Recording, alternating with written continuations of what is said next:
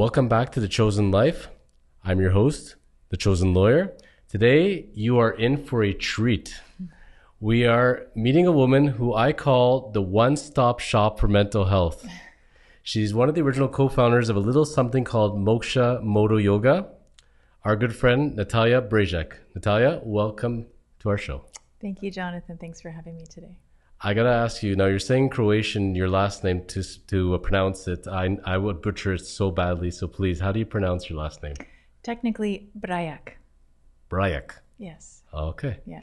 And you're saying that people also call you Nat as well? Yes. Well, you're friends, and we'd like to become your friends, obviously. Absolutely. You're in. Wonderful. So first, I have to let people know how this episode was born. And it's amazing, there's always a story as far as when somebody comes on the show and how I know them or how I met them and how, it all comes together. When you and I connected, it was originally through social media. I believe it was LinkedIn, if I'm not mistaken. Yeah.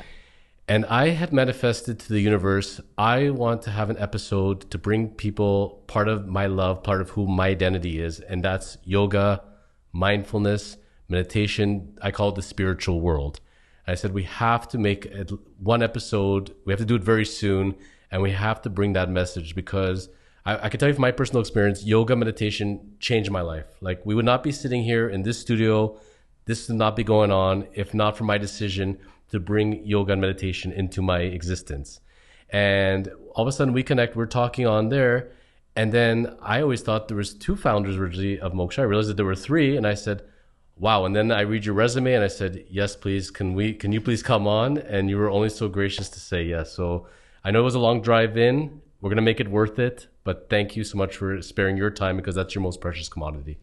Yeah, for sure. It's, I'm from Toronto, so it's nice to have the odd drive in too. So thank you for having me again. And you're based out of Guelph, is it? I'm in Guelph now. Yes. Yep.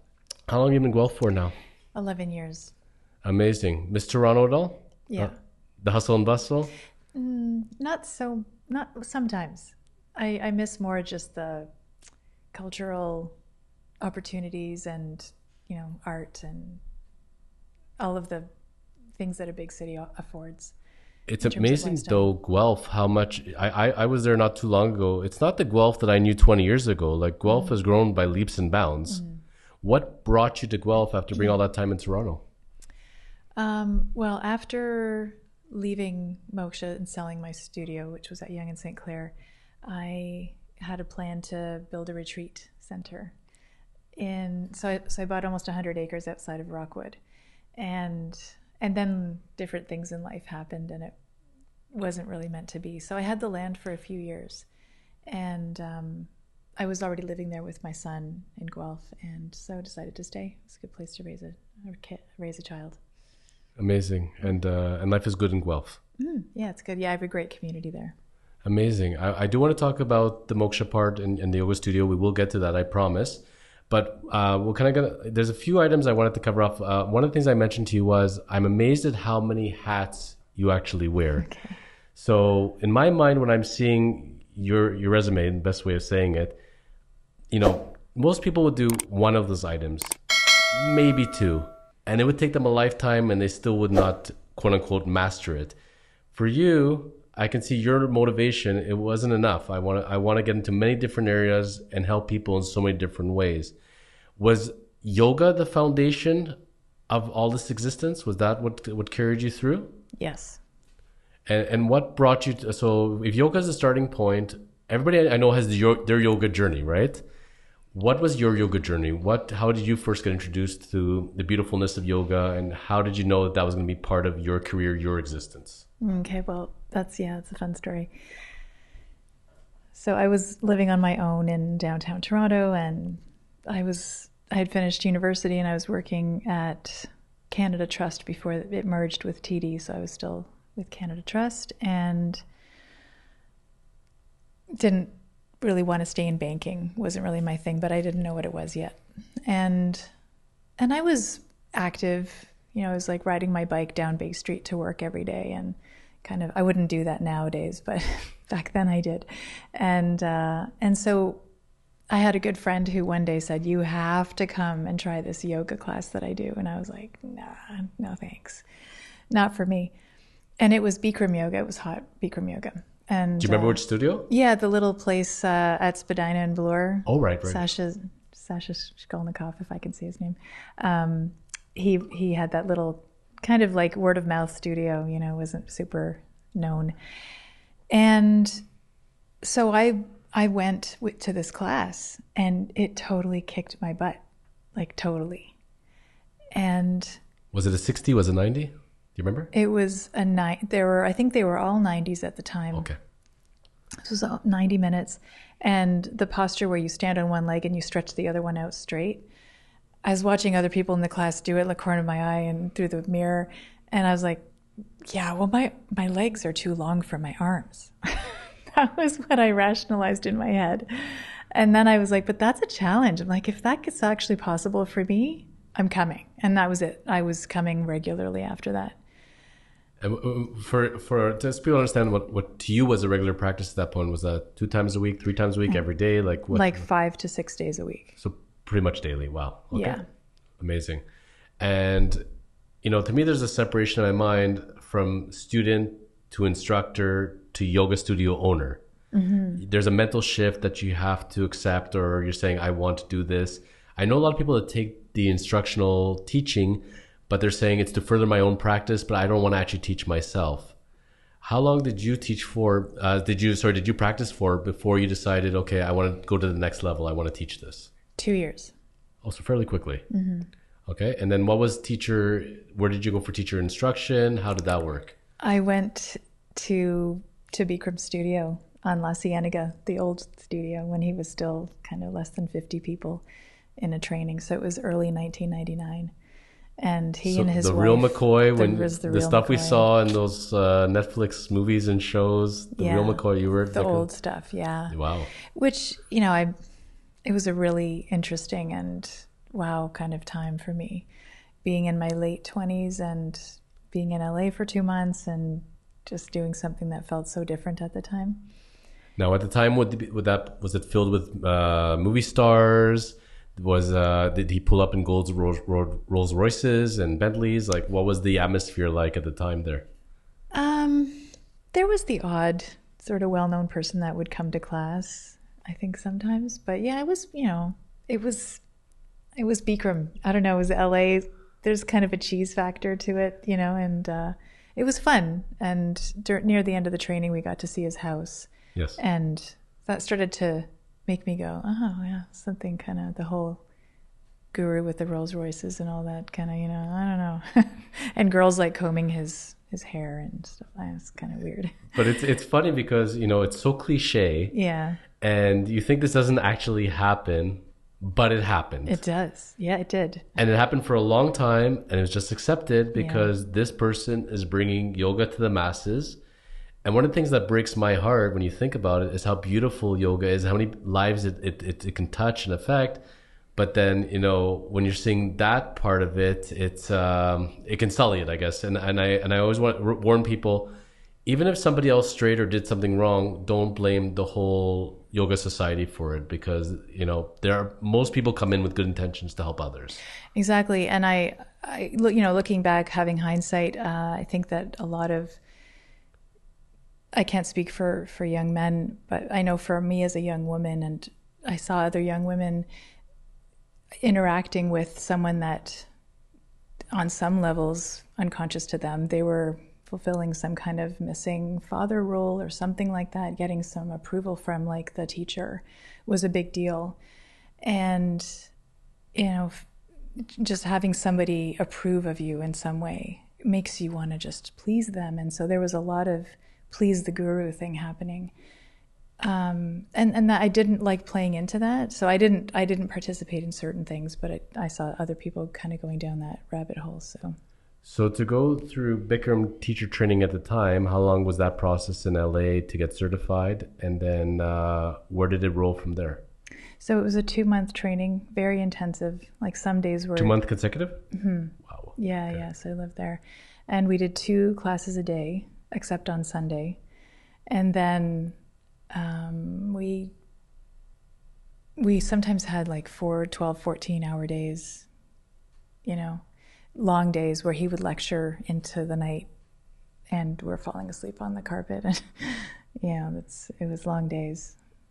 Sounding a little cultish, but I guess Yeah. again that was the vibe of it. That was the vibe. But Yeah. you know, I've read stories of other Bikram instructors and talking about that once you experience it and you create this sisterhood, brotherhood, that you want to be in this world, and that's the way it's done. Yeah, yeah, exactly. So then you're all freshly graduated after 2 months, excitement in the air. What was the path from there? Open a studio. So not to go work in a studio? Well, that was the stepping stone, but I knew that I wanted to have my own studio. Amazing. Okay. Yeah. So I taught for Sasha for a bit and started looking for a space. Almost right away? Yeah, like probably within a year or so. Ambition was with you from a young age. I never wanted to work for anybody else.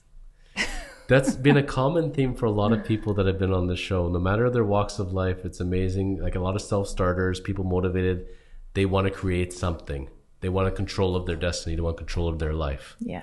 So the studio was where?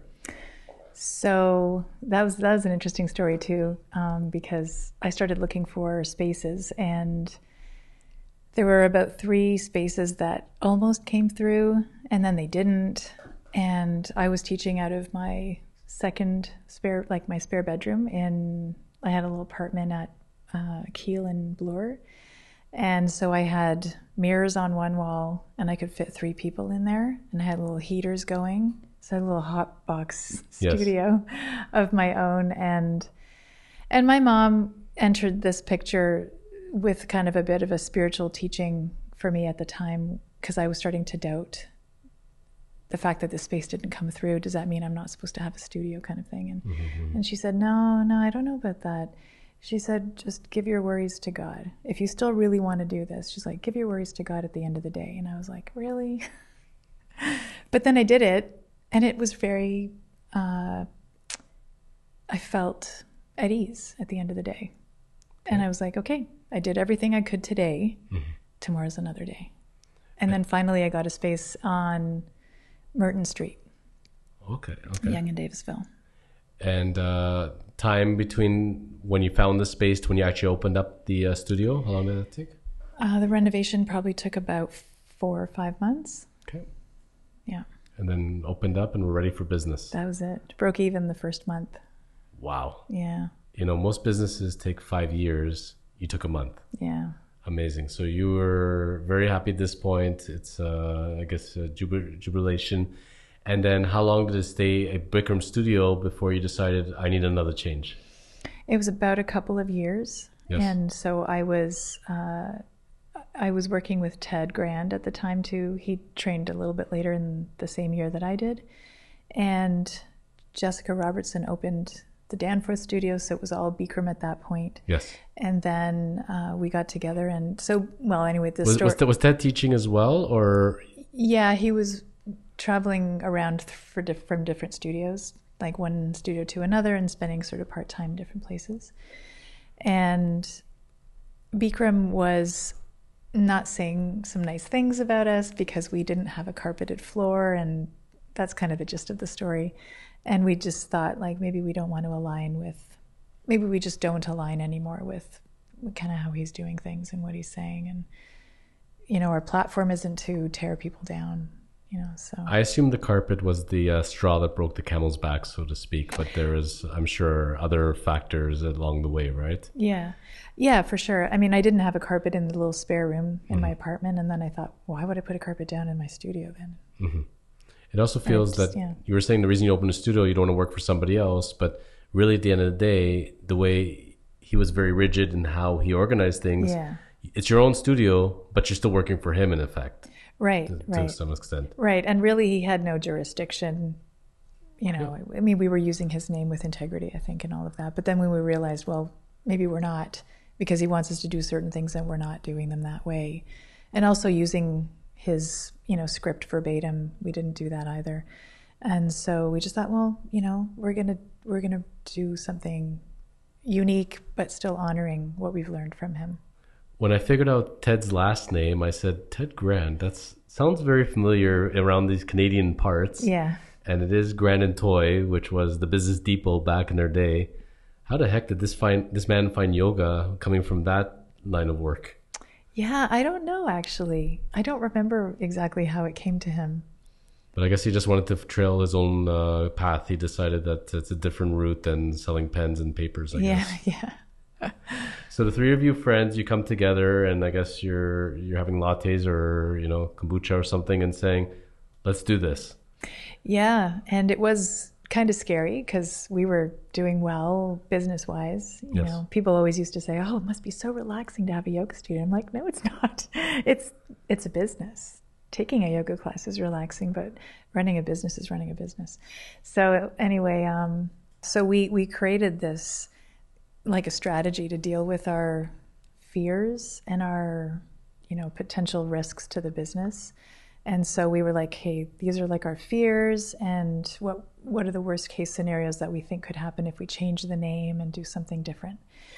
And then we did another list to safeguard against, well, what action could we take with this fear? What could we take with that one? And we started to build in a plan, and it worked out really well.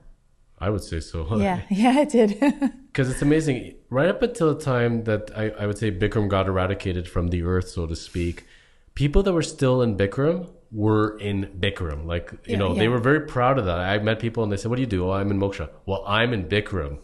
I do hotter classes, more intense classes. That's the real, you know, and it becomes this whole divide. It makes me think, I don't know if you've ever seen this on YouTube, but I've seen like in the United States, they actually have yoga competitions. Yeah. Like the way they have figure skating, doing yoga poses, and they're actually judging them. And that's so anti what yoga would be. So that's where that made me start to think, when somebody compares their studio to somebody else's studio, and I'm doing a better yoga, more intense yoga, it's all yoga. It's all yoga. Let's run with it. And you know, the fact that hot yoga was even seen as a genre, it's not. It's just yoga in a heated room. It's just yoga. Well, I can tell you my first experience ever was at a moksha. A girlfriend at the time took me. It was the Woodbridge location while they still had it, and then became, I think, a hot yoga wellness.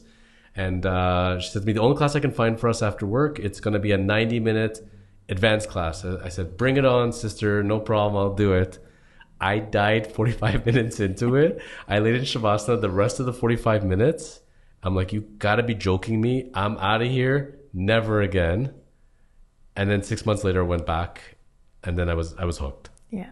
But, you know, I love the fact what attracted me to Moksha versus other types of yoga was simply because of the inclusiveness. You know, there was accommodations for people. There were all sorts of levels of classes. And no matter what level of class you're actually doing, they still find a way to make you feel included, you know, right. And I love that. So I presume that was the idea. The whole birth of this was, let's bring yoga to everybody, where no matter what level you're at, everybody can relate to this. Yeah, exactly. And you know, Bikram used to say, using props, for example, he used to call it furniture yoga, and he was very insulting about it. And at the end, though. Yeah, well, it is. Yeah. At the end of the day, you know, yoga is for everybody, and it should be. And it's about doing the posture as well as you can with the limitations that you experience, which could be, you know, multitudinous. So. And for some people, you know, it's mental and some of it's physical. I can tell you, when I started going, I was in the back of the class watching the people in the front of the class saying, who the hell do these people think they are? They think they're such hot shots, and I'm never going to do this. My body can never do it. It's not going to happen. And then at some point when I let go of those limitations and I made myself a deal, I said, you're going to get through the whole class without looking at a clock, number one. And every class, I just want you to get better at one thing. I just want you to try to get even a millimeter deeper into one pose. If we do that, we're good. And then as you build on every little extra step, it's amazing how it comes. But the most common thing I hear about yoga when people that aren't practicing, oh, that's not for me. I can't do it. It wasn't for me. And I said, how long did you go for? I went to 2 classes. I hated it. I can't sit still. I can't do these poses. I said, if you can't lie down even so much with your thoughts, and you can't hold these poses, you need to go. Yeah. This is made for you. So it's overcoming, you know, if it doesn't challenge you, it doesn't change you. I love that idea. But I can't imagine life, especially, you know, we're from the Toronto, Ontario, Canada area, you know, but Moksha grew, you know, beyond, you know, I don't know if it was worldwide, but it definitely spread across many regions. I can't imagine life without that form of yoga. If you hadn't birthed that, I can't imagine what yoga would look like. Yeah. It was a amazing thing that happened. Really, there was it happened with a group of collective group of very committed individuals that decided to form a community. So, yeah. How did you come up with the name Moksha at the time? Do you recall? Yeah, there was a lot of debate. There was sort of like a lot of different names kind of thrown in a pot, and then we were mulling over like, what does that mean, and how does that embody what we're kind of about at the core. And so, do you remember what some of the candidates were? Like, was like badass yoga one of the options? Yeah, badass yoga. What did we have? We had things like there were different names, like Hindu words. Yes. But they just didn't kind of clinch it. And but then there was the challenge with Moksha was there was a studio already established in, I believe, Chicago, that a pretty well-known studio that had used that name, and so then that led to the recent name change. Which I wasn't part of, but yeah. Right. I was going to say that preceded you, but you have Moksha going in Canada, and then when it was in the States, it was Modo. Yeah. And then eventually just adopted the Modo name altogether. Right. But do you recall who came up with the Moksha name part of it, or the Modo? I don't remember at this point. It's so who far. Came up with Moksha, yeah, because it was such a long time ago, yeah. I always pictured in my mind when it was done that it was like a eureka moment. It's like one of those things that lasts in people's memories. But when time passes, it's amazing how things change, right? Mm-hmm, yeah. Feels like a lifetime ago. What was and it was like 3 lifetimes ago, really, in some ways. What was the original plan from Bikram to go into Moksha? As far as, did you all have a plan as far as number of studios, where you wanted to head at that point? Not really. It was really organic. So I think there might have been 3 studios at the time that became a Moksha. It was the Davisville, the Danforth, and there might have been one other one. And then little by little, like you said, some people were like, no, I'm doing Bikram. And we didn't have those people. They didn't come back. Yes. And that's fine. And so, over time, when we had a teacher who was teaching for a while and we started doing our own teacher training, I'd like to open a studio now. Okay, well, and we sort of just followed this model of like what felt kind of right. What's the respectable distance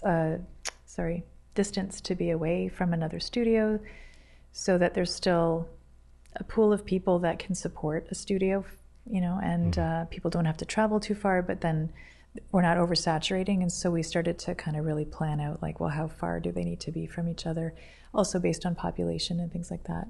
And so it was really organic. And then we just had like a sort of a loose system where someone would run it by us, an idea, and we'd say, well, it'd be great if there was one in this area. Are you willing to go there? And some people would start them in a different city, and then it started to grow from there. I was amazed at how it exploded. I came into the picture, first class was 2000 and I'd like to say now 2009, and then I slowly built up into it from there. But when I came into the Moksha world, like it was, I'm not gonna say it was Bikram, but it was definitely like we called each other Mokshis. Yeah. And they were a tight group, and there was the international pass where you can pay the one time for the year and you go to any Moksha you want. And I did that for a few years, and every weekend I'm like, which Moksha do I want to go today? I want to go to Hamilton. I want to go here. I want to go there. And it was so cool to know you're doing a Moksha class, but it's a different vibe in each studio. It's different instructors, and it was a ton of fun. Yeah, I remember those days. Yeah.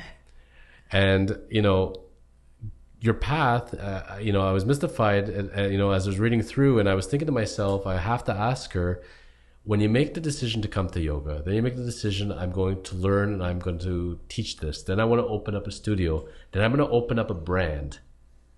And that's your baby. I mean, really, right? You eat, breathe, and sleep this living creature, which becomes its own entity, essentially, right? How do you walk away at that point? Like, how hard was that decision? I mean, it was not easy, for sure. There were other things, and at the same time, there were other things pulling at my attention. I had my son in those later years, and So I had my son a bit later in life compared to many people, and I really was wanting to be a very hands-on full-time mom. Yes. And then the dream of having a retreat and, you know, being in the country, and I wanted to homeschool, and there was a lot of other dreams that were, and then the psychotherapy, I started training as a psychotherapist. I guess it was 2006 or so. And so those things were kind of calling me from a distance, and yeah. It's a topic we actually covered, and we were talking before off air about the documentary series I'm doing, Chosen Journey. I bring on a former MLB pitcher, his name is Steve Carsey, and we do a documentary about his life and his path, his journey from baseball player to baseball coach. And it's funny because we had this one clip and it was up on TikTok and it broke 500,000 views. Wow. It was the point where he made the decision that he was going to step away from coaching because he has a young son. He's about 11. And, you know, it was time. It was in the winter time.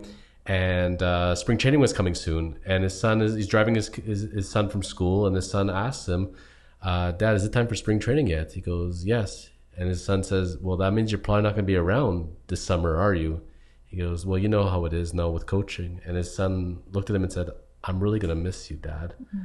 And it was so real. Like I had to hold back the tears as he was saying it. And you know, he talks about his family, he thinks about, and then he makes a decision. I'm going to step away from the game right now, and I'm going to focus on my family and other pursuits. And the commentary and debate all of a sudden that comes through is for a great father. I wish I could do that. People start talking about their own stories of how they changed their job, location. It invokes a lot of emotions within people, whether you're a single parent or you're a two-parent family, and making those hard choices. But sometimes they're not that hard because at the end of the day, when you're looking at that child that you brought into the world, you know, they become priority number one. So it's funny you say that, and I think in my head, Moksha is your baby, the yoga studio, the franchise is your baby, but then the baby goes above that. Well, I was fortunate to live a really full and exciting and interesting life with the yoga studio, and I traveled a lot and I did a lot of really great things that meant a lot to me, and then becoming a mom after that was like icing on the cake. So, and it set me up fortunately to have the means to do that. So at the point when you say goodbye to Uptown and the new person is taking it over it, was it hard or was it an easy transition, do you think? At the time? Yeah, it was. I mean, it was a little hard. I had some, you know, fear, I guess. Like, is this the right thing? And I'm taking a big risk. But looking back, you know, when you have a few decades on your life, you start to see your patterns a little more clearly. And I think I'm just a risk taker. I'm not like a skydiving kind of risk taker, yes. But I'll do certain things that some people might go, there's no security in that. How are you gonna? I don't know. But I know that things just work out in the end. Well, Steve, that's my mantra. Well, Steve and I were talking about it last night over text. It's funny enough we say this, and one of the things is that he sent me like a few mantras actually that he carries with him, and one of the things is there is no regrets in life. We made our decisions. Maybe we could have gone one direction this way, one direction that way, but if we made one change, everything else could have changed, and then we don't have those people in our lives, and we're not doing what we're doing, so it all worked out at the end. Yeah, exactly. That's it. Yeah. And then we're smarter for it the next time. Yeah. So walk us through then, when the decision to transition from yoga, psychotherapy was next? Yeah, yes. Part of the package, I would say. Not that it replaced yoga, but you added to your arsenal, so to speak, of mental health. Yeah, so I was drawn to, so I did Vipassana meditation probably like 2003 or so, and that was a big game changer for me too. Did you do that in Cookstown in Toronto, Ontario?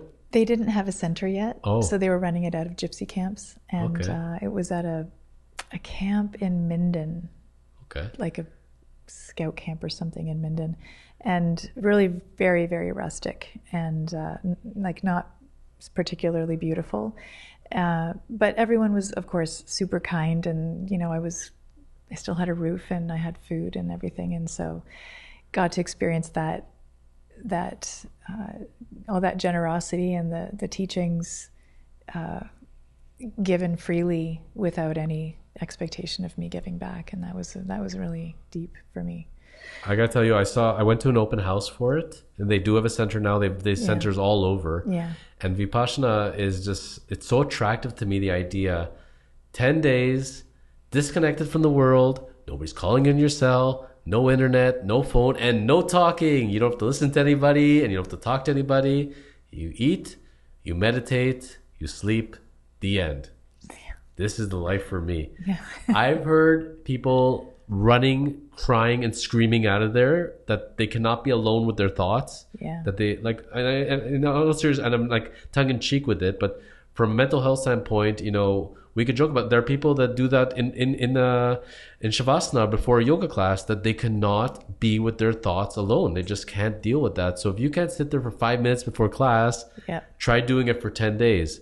The people that I know that have gone through it are so mentally strong and speak so highly of it. Would you feel that's a life-changing event for you? Oh yeah, 100%. Yeah. And how do you feel you were different after you came out of that experience? Well, one really glaring thing that I came out with was 98% of what we say every day is really of no value. So, myself included. You mean the stuff that we're worrying about all the time is not a big deal? Yeah. Most of the time? Basically. Yeah. Okay. Yeah. I'll go with that. Yeah. Yeah. There's we really spend, I guess, to the point of fruitlessly, it's fruitless spending on things that really don't matter, and then one of the difficulties of coming back from an experience like that is, you're just another layer more in touch with the pain of the world and the circular nature of that pain, and how it's like a merry-go-round. It keeps going and going and going. Did you know psychotherapy would be the next route before Vipassana, or after Vipassana that kind of led you down the road? I think it led me there, yeah. And why psychotherapy out of all things? I don't remember exactly. Again, I don't remember how I found the program, but it was before the regulations were in place, like before CRPO was around. And so I came across, actually, I think I might have already been seeing my therapist, Moira Keynes, and she was partnering with someone to run the Transpersonal Psychotherapy Center. And so I jumped into their program. And it was like a 3-year group therapy structure, so Gestalt-based, and there was holotropic breathwork and all kinds of different things that we covered, and, altered states of consciousness, and, a lot of interesting sort of spiritual leaning into the work. And that was right up my alley, because deep down I'm still the little 5-year-old with the glasses and the buck teeth, wondering, why doesn't everyone just get along? That's who I really am. A lot of us are reduced down to that 5-year-old that was innocent in the world, didn't ask for it, and our own insecurities. It's amazing how they come up and they carry with us as adults. Right. Yeah. But psychotherapy, when I don't know much about it, and when I hear the term, I'm thinking, do they put things on your body and shock you? Like, what are they doing? But this sounds a lot to me like mindfulness and living in the moment. Yeah, I would say so. It's really mindfulness about your patterns, your thoughts, compulsive behaviors, compulsive, things that are triggers, things that trigger you on an emotional level to respond in certain ways. So people sometimes say, like, oh, I have a problem with anger. And, I like to work with the layer deeper than that. It's like, okay, so you have anger, but what is it about? And what's that about underneath that? Well, what does that mean about you? And that's not often where people go. It's so externalized. It's like, well, I don't like it when they do that or they do that. And then there's no stopping to go, well, why do I feel like that about that? There's no self-reflection. Yeah. Yeah, it's amazing. I read once a quote, and I've seen it many times since then. When you meet a person, if they trigger in you anger, you're not actually mad at that person. They're a mirror to you, and you're seeing the worst you in whatever sense. So for some reason, they're bringing something out of you, but it's not, most cases, it's them. It's actually you. Yeah, like I think the sort of an introductory principle that was put out in my training early on was, when someone triggers you, it's like a denied or a repressed part. So now, how does that fit into this word? I was fascinated with it. I haven't heard this one before. So you're going to need to walk me through this. Eldoa instructor. Oh, Eldoa. Yeah. So what the heck is it? And I can't even read these words. So first of all, what does Eldoa stand for, please? Okay. So this is going to jump back a little bit towards the yoga. So I feel like yoga is the warm-up to Eldoa. Yoga is the warm-up to Eldoa. Okay. And it is a French acronym. Okay. And when you translate it, it stands for Longitudinal Osteoarticular Decoaptation Stretches. Huh? Please tell me more. So it's created by Guy Voyer, who's a French osteopath. And most people that are studying osteopathy, maybe everybody would know Guy Voyer, I think. And so Eldoa is, there's an Eldoa posture for every joint in the body. So there's 6 levels of training. I've done 3, which covers, shoulders, sternum, spine, and hips. And then the other levels of training from 4 to 6 go more into like cranial bones and a lot more specific. So people can, get a lot of very specific kind of work for traumatic injuries and things like that. So I did that. I started training in that in 2017. And you're still doing it to this day? I still do it privately with people. I've been thinking about starting a class somewhere, but I had a little studio in Guelph that I opened before the pandemic, and then I had to close it down, unfortunately. Yeah. Heard that story a couple of times, unfortunately. Yeah. It's such a shame. So many great studios were lost to us during this time. It breaks my heart. That being said, Eldoa, somebody listening to this now, who is the candidate to take an Eldoa class? So mostly anybody. I would say there's some contraindications. With pregnancy, you're only allowed to do certain sections of the spine. And if you've had certain kinds of surgery or injury, you're supposed to work kind of around.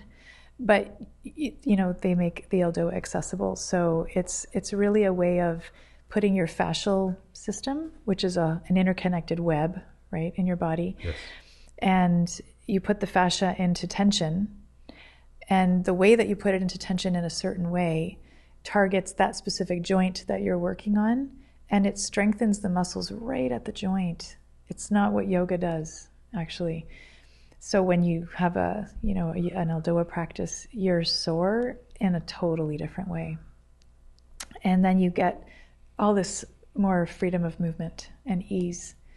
So yeah, it's pretty amazing. So it's not necessarily meant to heal injuries. It's to really deepen a yoga practice or deepen one's body, I guess. I would say that it works for people post surgery because fascia can get gummy and stiff and with scar tissue, and so then that starts to kind of pull. Something that's pulling in one place is going to pull. We have all these rotations and little things that we do, compensations we're not really aware of, and yoga classes are so big. Usually, teachers are not well enough trained to be able to see those kinds of things, right, much less correct them in the time that they have. So Eldoa classes are very small, and the positioning is very precise. I think that's very neat. I'd never heard the term before, and I it's funny because you think of yourself as you get into a yoga practice. I'm so spiritual. I'm getting to the spiritual world now. I'm learning a little bit of meditation, but there's so many different outlets. Like the more you learn, the more you realize you don't know anything. There's so many ways to go about it. In line with that, I saw another term that you had on your website, and I thought this was pretty cool because I'm a 70s dude. So psychedelic integration support. Okay. So is that like a disco with narcotics, or what is a person doing psychedelically? So if someone has taken plant medicines like psilocybin or ayahuasca or LSD or something like that, ketamine, and they have some kind of experience that they can't really explain or they're curious about a trip. Yes.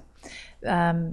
There's a lot of people doing integration work, so helping people kind of understand or how to bring the insights they receive from different psychedelics into their lived experience. And so if someone has done something, we can talk about it, or if they're planning to do it, I can help support them around that. So this is more like counseling, not actually the experience itself. Yeah, because I mean, right now it's those kinds of things are in trials and research at the moment. There's so much talk of ayahuasca, and there's so much debate just alone within the yoga community, people pro, people against, and the people that are running it, and there's so much misinformation, and there's a lot of trust involved with it. I've seen people on all sorts of sides of the camp of it. Do you have a feeling one way or the other about it?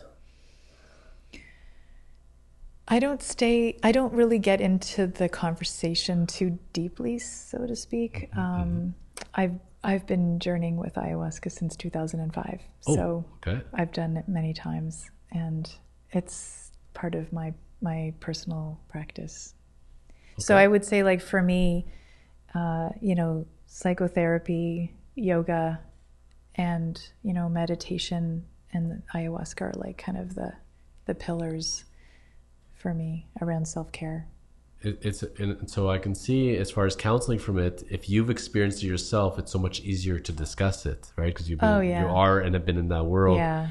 What was the decision to do ayahuasca for the first time? What was it with friends, or was it something that you thought for a while? What was your journey like? Well, it's funny. I read, so 2 years maybe 2 years before, Sting put out his autobiography. And if you read Sting's autobiography, he starts the first chapter, he describes his first ayahuasca experience with his wife in the 80s. Everything always comes back to Sting. I know, right? It really does. Everything is built around this man. And then I always see this picture of him doing a headstand in an airplane, but anyways. He's a pretty fascinating guy. So I've always had a thing with Sting, and so I read his autobiography, and then I'm reading this chapter, and I'm like, what is he talking about? And he's describing the experience and how he's revisiting childhood traumas and his family and all these things. And then so fast forward 2 years later, I got an invitation from a friend I met through yoga. Yep. And I just implicitly trusted this person, and he said, like, you won't regret coming. So I said, okay. So I trek over Famous last words, right? Yeah. So I trek over to the Laurentians, and there was a retreat held, and it was amazing experience. And then how do you plan the next sessions? Is it just when you feel the urge to do it, or do you do it regularly, or how does it go for you? Yeah, I guess I would say that it's a combination of having the calling, yes, and the accessibility. The person who hosts it, are they called a shaman? So the person I work with doesn't call himself a shaman. Okay. I call him a musical shaman. He facilitates by holding the space musically. Okay. And he's been, at this point, I think over 45 years doing this. So he's still walking upright? Yeah. He's an amazing man. And really, he's just helped cultivate this global community of people that drink together in community, like people from all walks of life, from every religion. Like, I met the best people from Israel, for example. Like, I named my son a Hebrew name because there was just so many people from Israel in that circle. And is his first name Sunshine by any chance? With the S? Oh, my son? No, the. Oh no, it's Karaoke. Okay.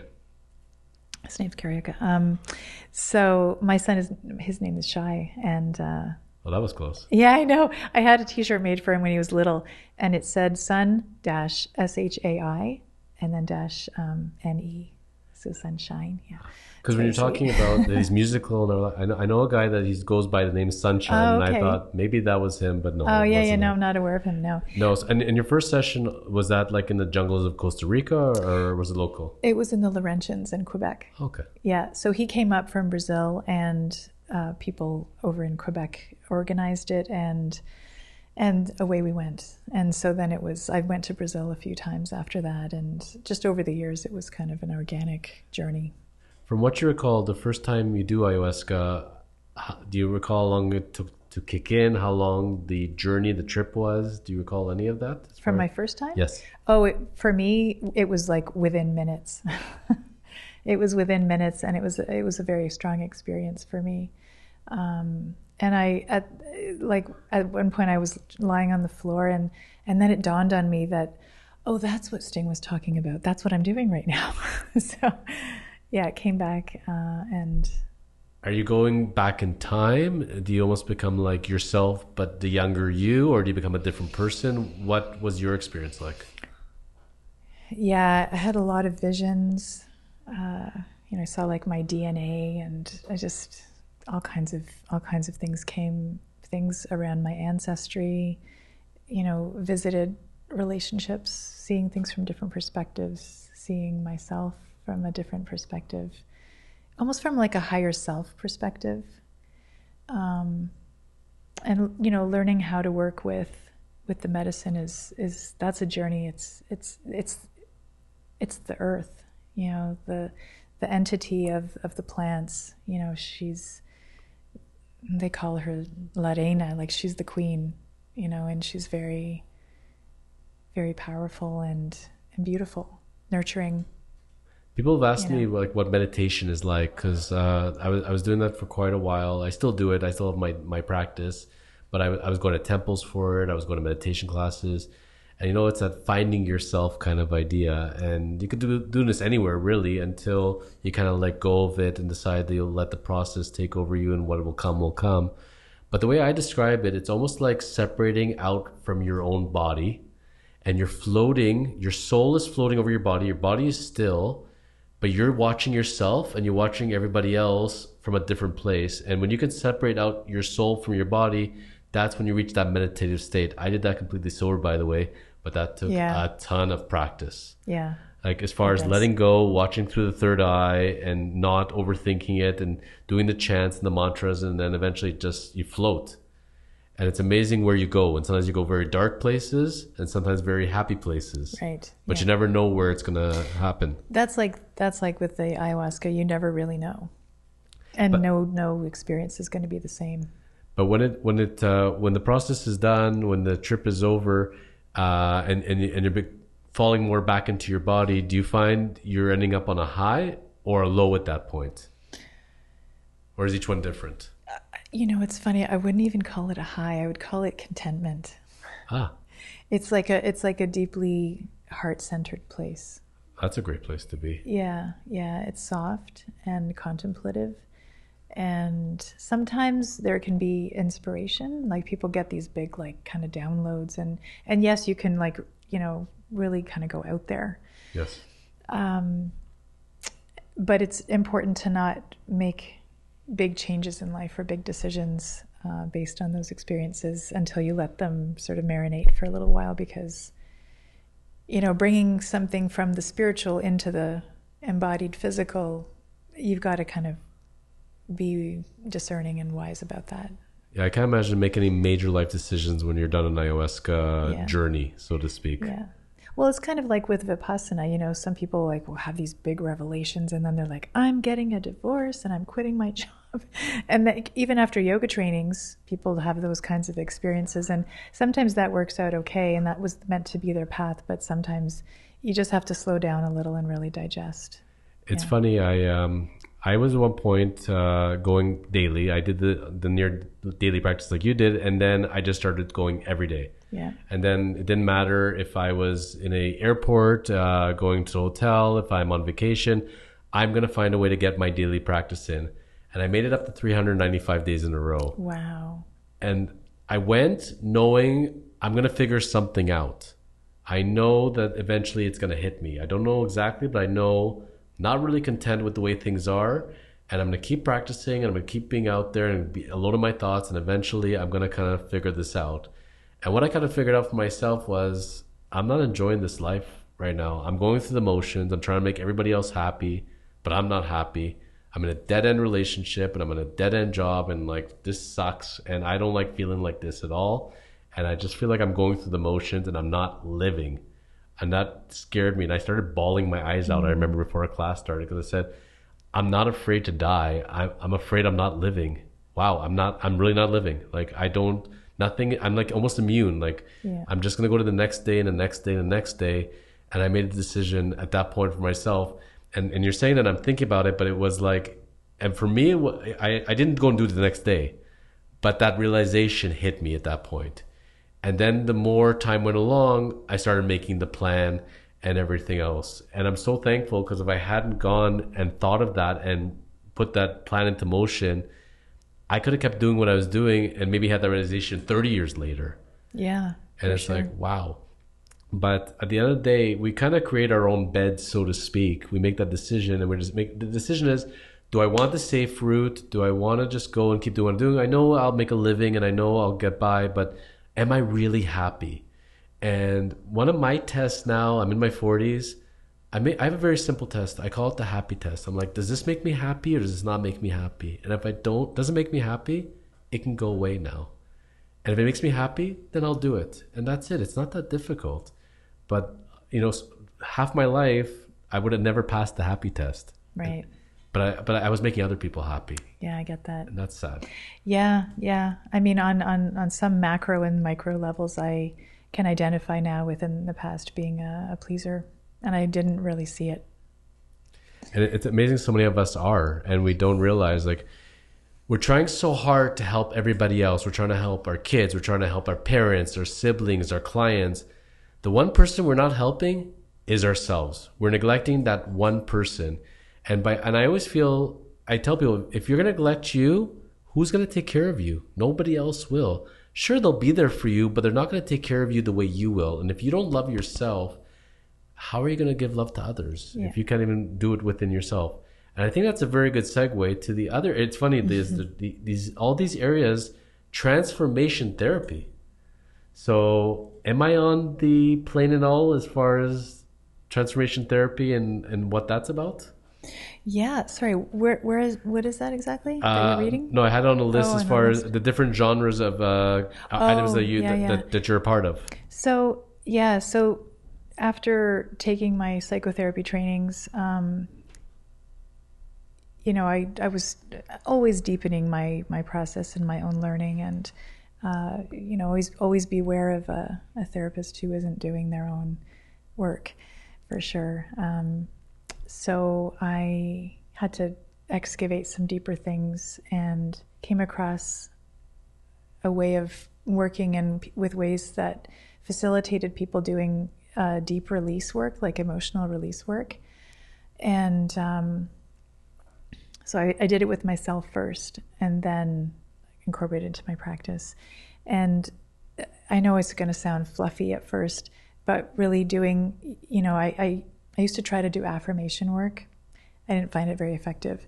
Yep. And so I was like, now I understand why, because I wasn't releasing the deep emotional patterns that I was running. And so when I released deep emotional patterns that I was running, that I kind of felt like, okay, I'm done with this kind of suffering right now. Yes. Then I was like, oh, now I have some space, and now I'm going to be like, how do I want to feel now? And it's not even want, how do I feel now? What am I now? So because, okay, we walk around, if you think about, affirmation, how often are people affirming, I'm not good enough, it's hard, I always there's think of not that, enough. I think of that Saturday Night Live skit where the person would look in the mirror. Oh, yeah. Daily affirmations with Stuart Smalley. Yeah. I'm good enough. I'm smart enough. And doggone it, people like me. But it sounds so ridiculous. Yeah. But it's a thing. Yeah. But when you actually sit with the things you do, not you, but everybody, when we sit with what we affirm day to day, it's hard. I'm not good enough. There's not enough. I don't have enough money. I don't have enough time. Well, then that's going to be your experience of life. It's never going to be enough. So if you do change it and you're done with that old narrative, a whole new world opens up, which is based on your own perception, and that's your perception of choosing. I feel like a person that comes to you for guidance, for facilitation, I feel like most people would benefit not just from one area, that it's almost like the combo pack where they can start off in one genre, move on to another one, combine different ones. That there's a lot more, we're all so complex. You can't put a label on one of us and say, okay, you're this type of personality, so you need this cure. Right. It doesn't work like that. You need to do many things, try different things over a prolonged period. to get that change. Yeah. Yeah, like I think it's important to have, you know, like I definitely work with an eclectic approach. So I'm not like some people are just one kind of therapy, like you were saying, you know, that's what they do. I'm very eclectic, so I bring in what I feel could be helpful for the person at the time. But then also having integrated care is really important. And there's a lot of places where people can find integrated care where their doctor, their therapist, maybe they have a physiotherapist as well, and they're working together. And those are going to give you better patient outcomes or client outcomes. Yeah. I love that. Mm-hmm. You wrote some very deep words on your site, and I'd love to quote you if that's okay. Okay. Because it really stuck with me. To love yourself is the work of a lifetime. Mm-hmm. To know what that really even means is a deep study. To love another in the most pure and unconditional way, with depth, caring, and true friendship demands that we love ourselves in this way also. When you become intimate with who you really are, then you can begin to appreciate whoever's in front of you in each moment of your life. That is so powerful, because in everything we've discussed today, bringing it up to full circle, I think this all comes down to so many people just don't love themselves. They don't want to put the work into their thoughts and who they are. And let's help others. Let's distract ourselves with whatever means we can, but let's not work on us. And by not working on us, and we can't make ourselves the best that we are, how are we going to help others really at the end of the day? Yeah. Powerful question for sure. In my mind, I mean, with so many people you've worked, we're going to blame our parents, you know, inevitably, which they'll say it's our fault, but it is your fault, you know, a lot of them, in truth, because a lot of it starts from the upbringing at the end of the day, and that molds the children to who they are. And it's, you know, it's a whole genetics versus environment debate. And I was having also the debate with Steve it's funny, we're baseball talk, but we get into these very deep subject matters. But so much environment is different. I told him, look, if I picked you up as a baby and I put you in a jungle with baboons and you grew up as a baboon, you'd be a different person than who you are today. That's just the way it is versus where you grew up in New York City. Mm-hmm. So there's so much to environment at the end of the day. But it's amazing, you know, most children, I think, are born with purity, but with their experiences, their environment, they carry that. And there's this common word, trauma. Mm-hmm. It's a word that, you know, was very taboo and we would not go there. But now, you know, thank goodness therapy is more acceptable, people working on themselves. And in my estimation, and from the people that really love themselves and take care of themselves, they'll openly admit, I'm dealing with my trauma. Mm-hmm. I'm trying to heal myself. I hear those terms a lot. And to be able to do that, then I can make it to my next levels. Those words, how much does that resonate with you? Yeah, 100%.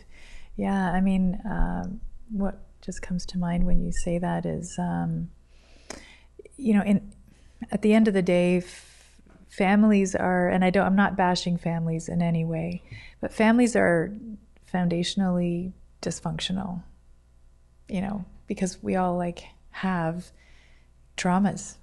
And so then people come together, they have children, they have unresolved trauma, so then they're going to parent from that place. And then the trauma happens early in life for those children, and then they have to work out their stuff, and it just kind of keeps going, right? And so when it seems to be there's a shift happening now where, you know, younger people are kind of going, I don't know if I want to do it the old way. I don't know if I want to just sort of jump in and feel pressured to have a family. Like maybe I want to do some work on myself so that I bring more consciousness to the partner I choose, bring more consciousness to how I raise my children. And it doesn't mean like you're going to be perfect. It just means like that you're more aware of your unconscious stuff, that it's been brought to the conscious, so that, you know, you don't suddenly realize when your kid's 5, it's triggering the stuff that you experienced when you were 5, and then you've become your parent with them. You know what I mean? That's kind of, you can avoid some of that. It's such a different day today, like in the year 2022 versus 1970, as far as people, how they identify themselves from a gender or non-gender, what couples look like, what families look like. And, you know, what was taboo so many years ago now is becoming more to the forefront, and people are accepting and accommodating to that people have different needs and people feel different within who they are, and that they're able to grow this way. But for somebody that, is in the 70s mentality, it has to be a mom, dad, 2.5 kids. That's what it is. And if it's not, you're weird and you're wrong.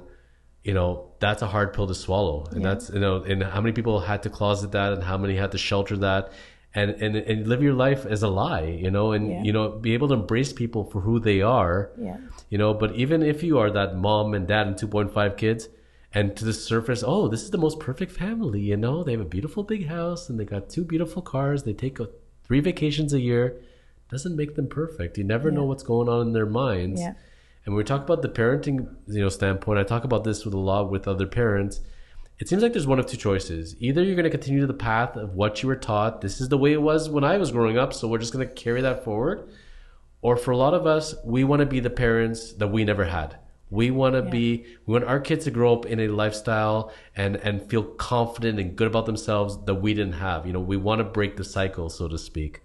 But it's inevitable how many of us break cycles and we still look back and we're like, that teaching was really ingrained within me. I sound like my mom. I sound like my dad. Yeah, totally. It's really hard to break away from that. Yeah, right. But that's where, between so many different therapies and different choices, what people can do, they can break it just by, I always say, try something, speak to friends, ask around, take your journey. You can choose to go to therapy. You can choose to take a yoga class. You can go to a Buddhist temple. Do whatever you got to do, but do something. Anything you're doing is a start. And it's amazing how one snowballs to the next. Yeah, everything leads you to the next thing. Yeah, exactly. So if you could send a word of positivity or a message to the world today of where we're at today and where we're going, what would you like to say to the world? I'd like to say that everyone matters and we can all have hope, and that, as difficult as the world looks in so many places, the children that come in now have to be equipped to handle it. And it doesn't mean that they should do it alone. But there's going to be something special and different coming out of them, and we need to give them the space and the voice to come up with some of the solutions along with us. I love that, because the truth is the future is the children. It's as cliche as it sounds, because we're not all going to be around one day, and those kids in kindergarten one day are going to be running our country, so and our planet. So let's get them built foundationally, I would say. People wanting to reach you, Natalia, how do they do that? So my website is my name. It's nataliabrejek.com, and that's probably the best place. Wonderful. My email address is there. Yeah. We'll put your website and your handle as well. And we were talking off air about, wanting to have a private life. And I said to you, as soon as we're in the public space and we're offering goods or services or we're outreaching to the community, privacy is gone. That's long gone. But we can still choose what we put out there or not out there, right? We can still put in education and we can reach out. Yeah. But they don't have to see every time we go to the supermarket or when we're going on vacation, so to speak. Yeah, exactly. Wonderful. Well, thank you so much for taking the time out of your schedule today and for providing us spiritualness and enlightenment. And you're doing good on this earth. You're taking your journey in your path and you're helping others. And I commend you for that. And I salute you to it. So thank you. And look forward to having you back again and that'd be great. Watching your journey. Yeah, thank you. And if I could say, I'm a reflection of you. So everything that you said to me, I mirror back. And I find you very curious and amazing conversationalist and just very engaging. So thank you. It was a good experience. I appreciate that. And the truth is, even though I'm that traumatic, that 5-year-old under trauma, I'm also that curious 5-year-old Peter Pan that never wants to grow up, wants to learn, gets excited about things. Yeah. And no matter how much the world may try to beat me down or people may try to upset me, I won't break. I want to enjoy life. I will find what makes me happy and I won't give up. Yeah, nice. That's the attitude. So as we sign off, we do our flex. Yes, absolutely. And we say, keep living the chosen life. Keep living the chosen life. Love it. Cheers. Cheers.